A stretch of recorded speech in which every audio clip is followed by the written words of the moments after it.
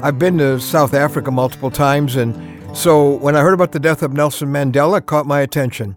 He, of course, was the first black president in South Africa, where the 90% black majority had never had the right to vote, or many other basic human rights for that matter. 4 American presidents, the head of the United Nations, the leaders of scores of nations, they all attended the memorial service to honor him. Well, I'm Ron Hutchcraft, and I want to have a word with you today about how to be free from the invisible prison. Beyond all the tributes of those powerful people, Nelson Mandela actually had a message that I took personally, and it might be good for you to hear, about how to be truly free. Because what changed his nation can help change ours. It could change our family. It could change a feud, a fractured relationship. I remember when Nelson Mandela was considered a terrorist by our government, but now he's lauded as one of the great and maybe the greatest leaders of our time. He was imprisoned when he finally resorted to violence to end apartheid, a policy that empowered 10% of the population to suppress the 90%. I visited South Africa during that time, and I'll tell you, it felt like a nation at war. And I was there after a worldwide outcry brought about Nelson Mandela's release after 27 years of crippling imprisonment. Within 4 years, the walls of apartheid came crashing down, and stunningly, Nelson Mandela had been elected the leader of the nation. But the Mandela that came out of prison wasn't the same one who went in. The younger Mandela was full of hate and bitterness for what had been done to his people. But something happened. Something had changed him and ultimately saved the nation. He forgave. Yeah. He said, as I walked out the door toward that gate that would lead to my freedom, I knew if I didn't leave my bitterness and hatred behind, I'd still be in prison. Wow, that's powerful.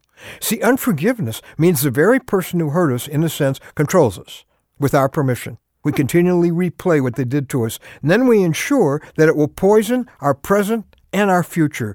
But forgiving cuts the rope that ties us to the hurts and the hurters of the past. As president of South Africa, Nelson Mandela was suddenly in the power position. He had the power to get even and to punish.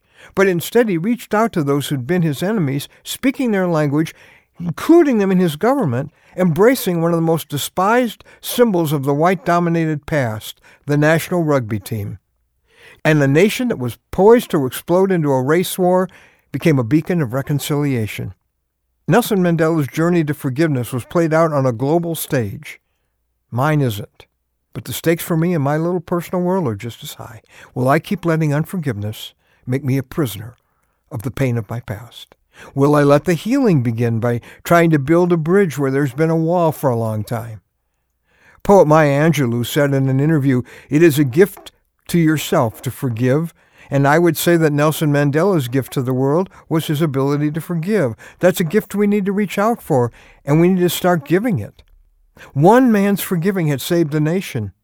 It can help save a marriage. It can help save a relationship with a parent or child. Forgiving's hard, but it sets people free. And I know the power of forgiveness because I have been forgiven by someone I have sinned against over and over again. His name is Jesus.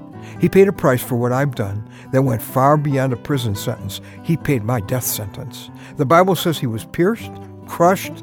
His appearance was so disfigured beyond that of any man. Beyond that, what happened in his soul when he was cut off from God the Father, so I would never have to be. And the Bible says everyone who believes in him receives forgiveness of sins through his name.